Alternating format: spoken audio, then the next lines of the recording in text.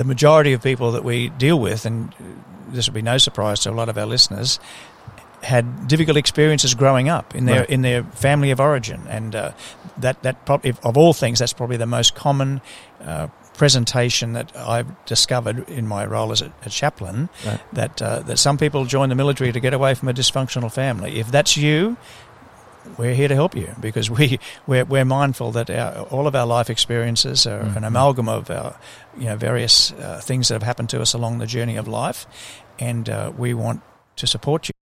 Ladies and gentlemen, welcome to the Veterans Care Association and Timor Awakening podcast. The Timor Awakening program is an 11-day immersive, holistic and peer-to-peer veterans program based in East Timor that has a singular vision, which is to promote the health and well-being of veterans and veterans' families. Due to the current restrictions from COVID-19, we are running slightly abridged programs on the Gold Coast with the same vision and same aim. We're using these opportunities to sit down with our participants one-on-one and conduct podcast interviews to capture their story and their lessons learned and things that we can all learn from as we as veterans and wounded healers move through our own journey and help others do the same. We're going to be covering a whole range of topics, including defence transition, mental health, relationships, veteran suicide, PTSD and post-traumatic growth. Whether you're out and about or listening to this at home or driving in your car, we do trust that you'll learn a lot by listening to our participants. Thank you and enjoy. Gary Stone, welcome. We finally get the chance to sit down and have a podcast interview. Thank you, Michael. I really appreciate the chance to chat with you. And here we are sitting in the backyard of your own son, Michael Stone. He's created quite a Garden of Eden here, hasn't he? Beautiful demonstration garden of how someone living a healthy, holistic life can nurture themselves by food they grow organically and create a beautiful environment as well. Yeah, I mean, it's definitely done 180. It was a desolate backyard if ever I've seen one. It's been turned into a fertile, producing vegetable patch now. It's fantastic. A good demonstration that nothing's unrecoverable, and that all of us can move from death to life. That's exactly right, and that's what this is all about at the end of the day. And look, we're hoping, listeners, that the sound of the road over the back fence isn't too distracting. We trust that that ultimately what you're coming here for is some content and some words of wisdom. So I hope we can ignore that. But Gary, what we might just start doing is what we do with each of these interviews is just get each person to just give a bit of an overview of your career, and obviously that's not something you can condense down into a few minutes very easily because you've been around the traps for sure. But for anyone who doesn't know you that well, just in a few minutes or less, where you served and what you did. Sure. Thanks, Michael. Yeah, so I'm 68 years into the journey of life. I grew up here in Brisbane. At age 17, I entered the Royal Military College at Duntroon and then had a 24-year career as an infantry officer. Had a few deployments overseas to Malaysia, Fiji, Iran and Iraq. At the end of that Iraq mission, I was asked if I'd consider becoming a chaplain, which I agreed to. And I studied at Banyo Seminary here in Brisbane for 4 years, and then I was ordained a deacon in the Catholic Church, and then started a second career, as it were, as a chaplain, mainly with the Army initially, but subsequently with the Federal Police as well, doing both work in the part-time work for the Army and part-time work for the Federal Police, and that involved many deployments. I had 9 deployments in the Solomons, 9 in Timor. Went to the Asian tsunami when there was a massive disaster there, and also just worked with Federal Police on other activities in Australia.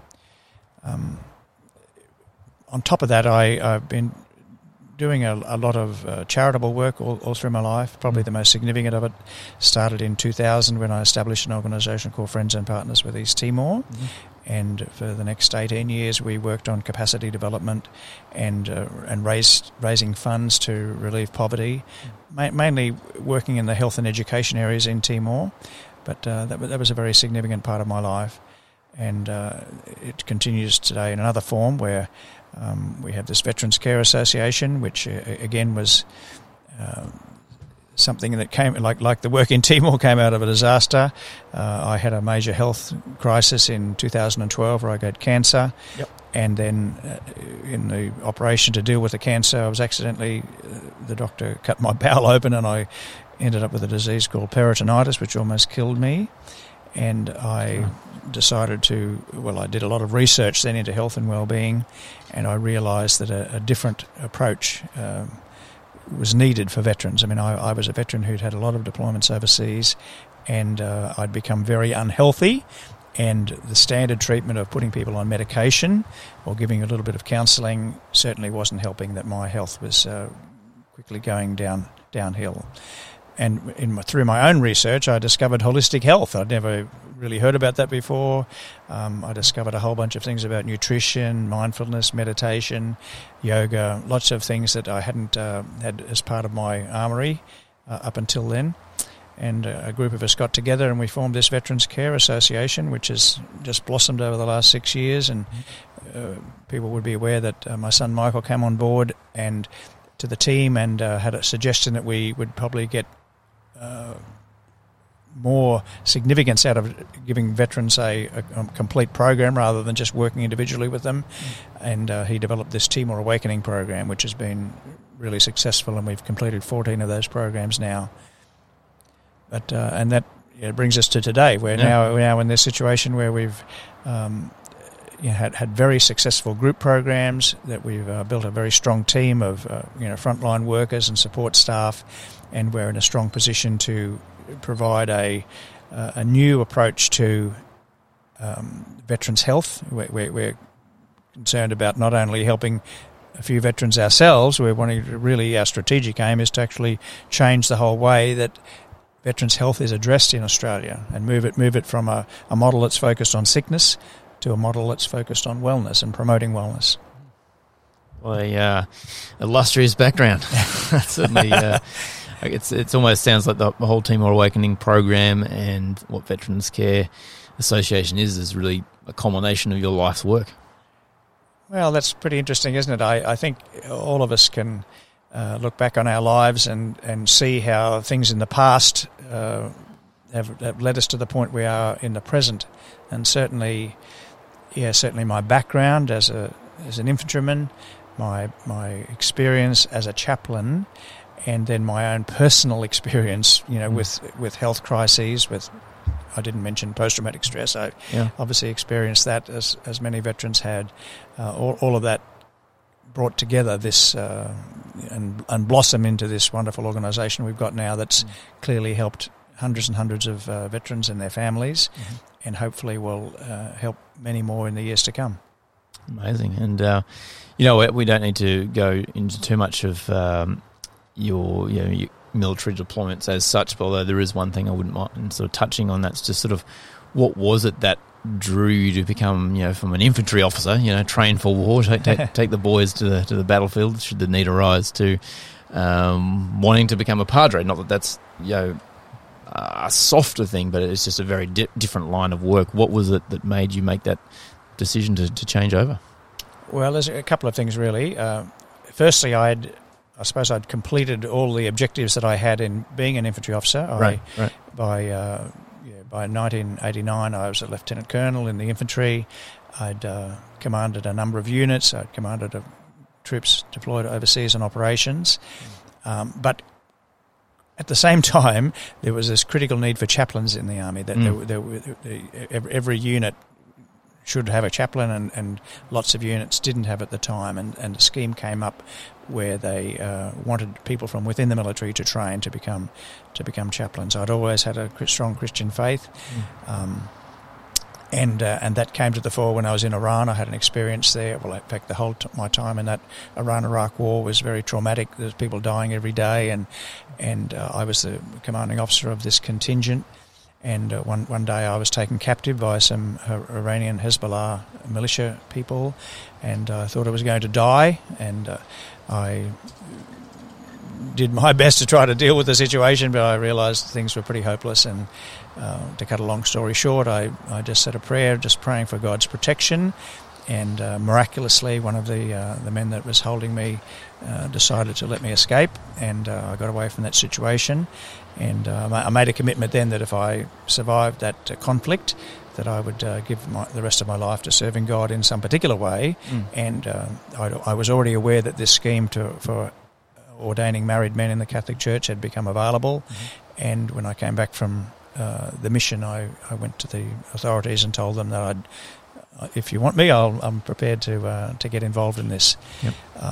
actually my time in the infantry was all about people. It was all about working with people. All of the roles that I had were in either leadership or training people, and I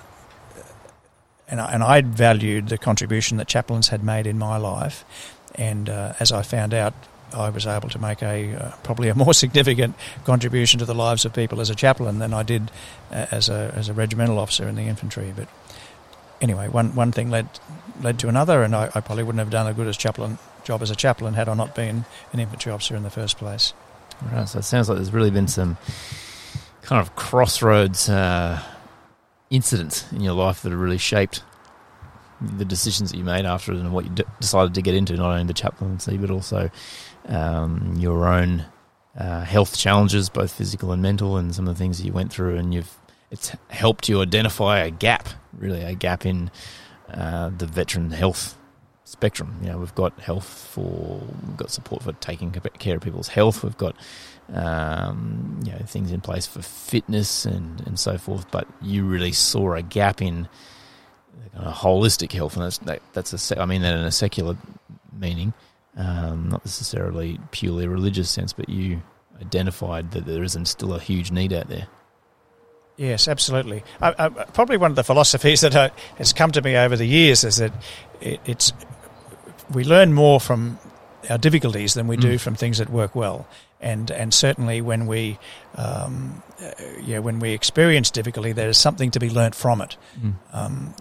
As I said before, too much of the veterans' paradigm at the moment is focused on sickness and what's going poorly in a person's life, and that tends to become the narrative that the people have in their head, that they're sick people, that they're totally and permanently incapacitated. Some people even get that formal nomenclature written on a card for them. So that becomes part of their identity, then, doesn't it? That's right. Yep. And we are not that. That certainly illness and difficulties, tragedy, suffering is part of our life, but it's part of every life as well. But it doesn't need to be the predominant part. And I suppose I've come to realise that when difficulties come up, sometimes they're providing an opportunity to further develop some situation. So yes, definitely there were gaps in the veterans' health approach. I mean, again, it could have been. Really, up until now, we've had a veteran sickness program.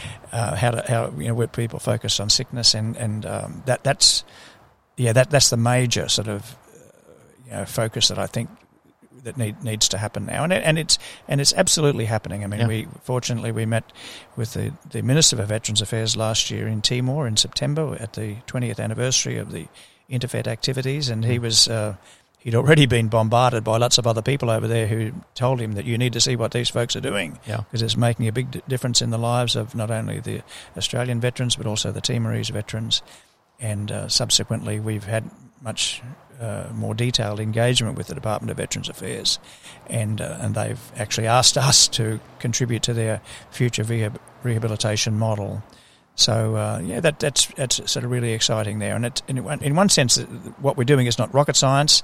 It's actually just bringing together lots of different disciplines that were operating independently, and sort of saying that we can, all of these things can be synthesised together and produce an outcome that's going to sort of float the boats of people. That's going to collectively sort of get people moving forward, as opposed to just individual spasmodic sort of treatments here and there, which never actually get the veteran into a situation where they can see themselves moving forward. But because it is a very complicated case. The veteran space has just got so many nuances about it that I think that without having the guidance or the insight or the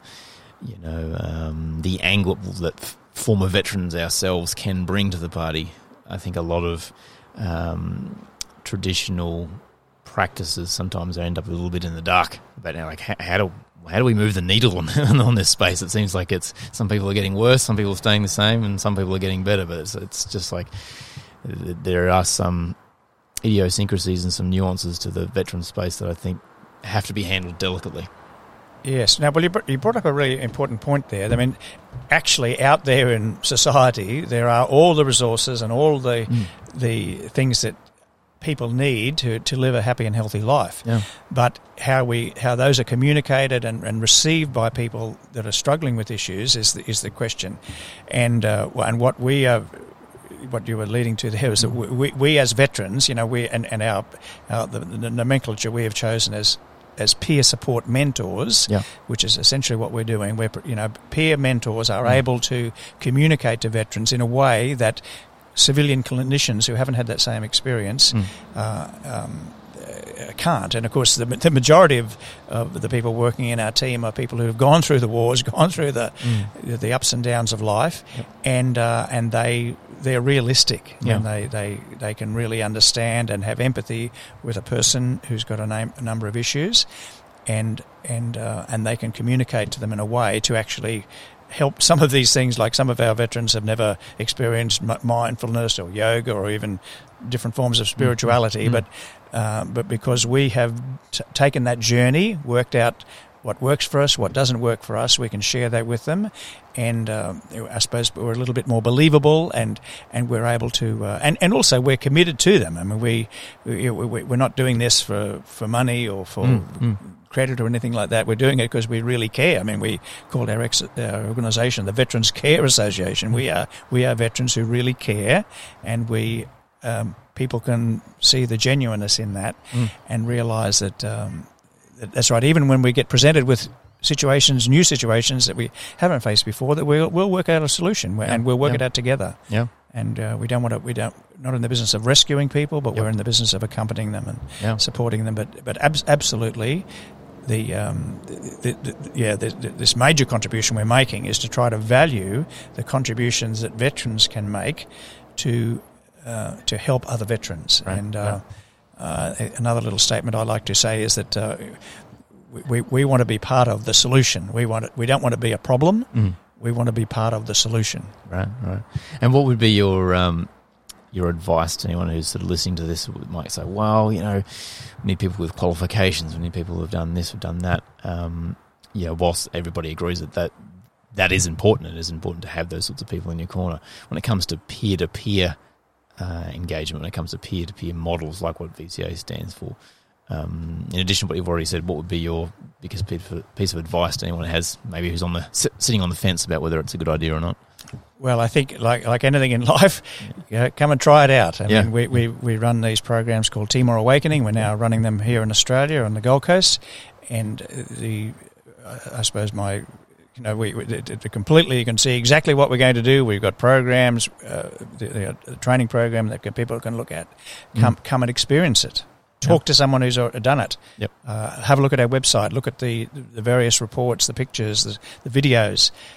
See if this might be something for you. I guarantee if you went along to our Veterans Care website or our Timor Awakening website, you would just see a whole bunch of veterans with smiling, happy faces, enjoying themselves, and I'd invite people just to try it out. And the simplest thing you can do, just make contact with our organisation, send us an email to support@veteranscare.com.au, come and meet us here at 2 Victoria Park Road one Monday when our team is gathered. But more critically, put in an expression of interest for one of our programs. Yeah. And I guess I'm always trying to put myself into the mind of someone who's listening to this who might be on the fence for a few reasons. So if another concern that someone has is, wow, that looks kind of scary, like you're going overseas, you're going back to a place where they may have served in what was a war zone at the time, like you're sitting around, you're talking to each other, there's these big group environments. Like if someone's sort of been hiding in the shadows for many years potentially, or has done some programs that potentially aren't as intense, that this might seem a little bit of a long bow to draw for. What would be your insight into that? So first of all, I would understand absolutely that some people might have anxiety about anything. They might have generalised anxiety disorder, so they're going to worry about anything that could possibly sort of come up. So we're completely attuned to that. Right. I suppose the first thing I'd say is that we're not like Alcoholics Anonymous, where we're going to ask you to, or even going to see a psychologist, where they invite you to tell all the bad things that have happened in your life and re-traumatize you. In fact, we don't even do that at all. We don't, in none of our group activities do we focus on the things that have happened in the past. We don't worry too much about things that might be only happening in the future. We just try to help people in the present moment, help them to find, what it is that they need to get through today happily. And we provide, so the whole approach that we have is developing a positive growth mindset, to looking at what's going well in our lives, how can we improve on that, what's been not going so well in our lives, and how can we put that behind us and let it go. Yep. But we do it at your pace. Every veteran will be assigned a peer support mentor who would be their first point of contact in any situation that comes up. Then beyond that, we've got our larger group of volunteers, and then we've got our own staff group, which you're a part of as well. So and we beyond that, we have our specialist consultants, psychologists, doctors, and other therapists that we can refer to. But I suppose in the end, we just ask you to trust us. Yeah, because we're doing this because we care, and because we have worked out a way that helps veterans, and we're happy to share that with you as well. Amazing, Gary. Look, I've just got one last question. We better wrap up. One of the other things I do see out there is that, because I've been working with VCA for 3 years myself, is that a lot of people have some hesitancy in applying, because they feel that if they didn't have a career that was rich in deployments, perhaps they never deployed at all, or they weren't from an arms corps, or they never went to Timor, or that they were, not at the sharp end of the spear, as it were, that perhaps they don't deserve a spot, or they'd be taking someone else's spot. And we do hear that, and sometimes it's a bit of an excuse, and sometimes it's a legitimate concern. What's your advice for that? Well, absolutely. We want to support anyone who would like support, whether you're deployed overseas or never. There were people we've taken on programs who never even completed their basic training, that they were injured in training.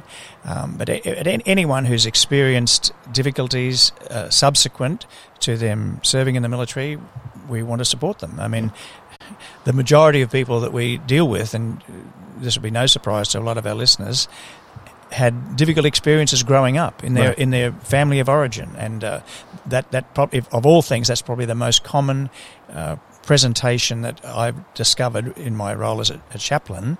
That some people join the military to get away from a dysfunctional family. If that's you, we're here to help you, because we're mindful that all of our life experiences are an amalgam of our various things that have happened to us along the journey of life, and we want to support you. We don't. Nobody should feel that you're going to be treated any differently because of what you've done or what you haven't done or what you might have done. We're just veterans who care, and if you have a need, we've got a solution. Fantastic. Love it, Gary. Look, before we wrap up, is there anything else you wanted to add, or any other questions that I might have missed? No, Michael, I just want to say thank you for all the work that you've done for Veterans Care. Michael here's a professional life coach, been part of a valued member of our team. There are plenty of other members of the team as well. Hopefully will be appearing on these podcasts. Absolutely. And just thank you for that. And for those that are listening, I just hope you come away with a message of hope, come away with an awareness that we've got a very positive organisation here that's got plenty of runs on the board, that we've been doing this for 6 years now. We've fine-tuned what we're doing, and we're prepared to meet any situation, and no problem is too difficult. We'd like to help anyone out there that would like to live a healthy and happy life, and beyond that, make a positive difference to the world, and in due course help other people in need as well. Awesome. Thanks for those kind words, Gary. I appreciate it. And I look forward to our next chat. Thank you very much, Michael. God bless you. Thanks, Gary. Thank you for listening to our podcast. We trust it's been valuable. If you've got any comments or questions, feel free to reach out to us at support@veteranscare.com.au. And we do encourage you to share this podcast with anyone you feel really needs to hear it. And keep a lookout for our next episode. Thank you.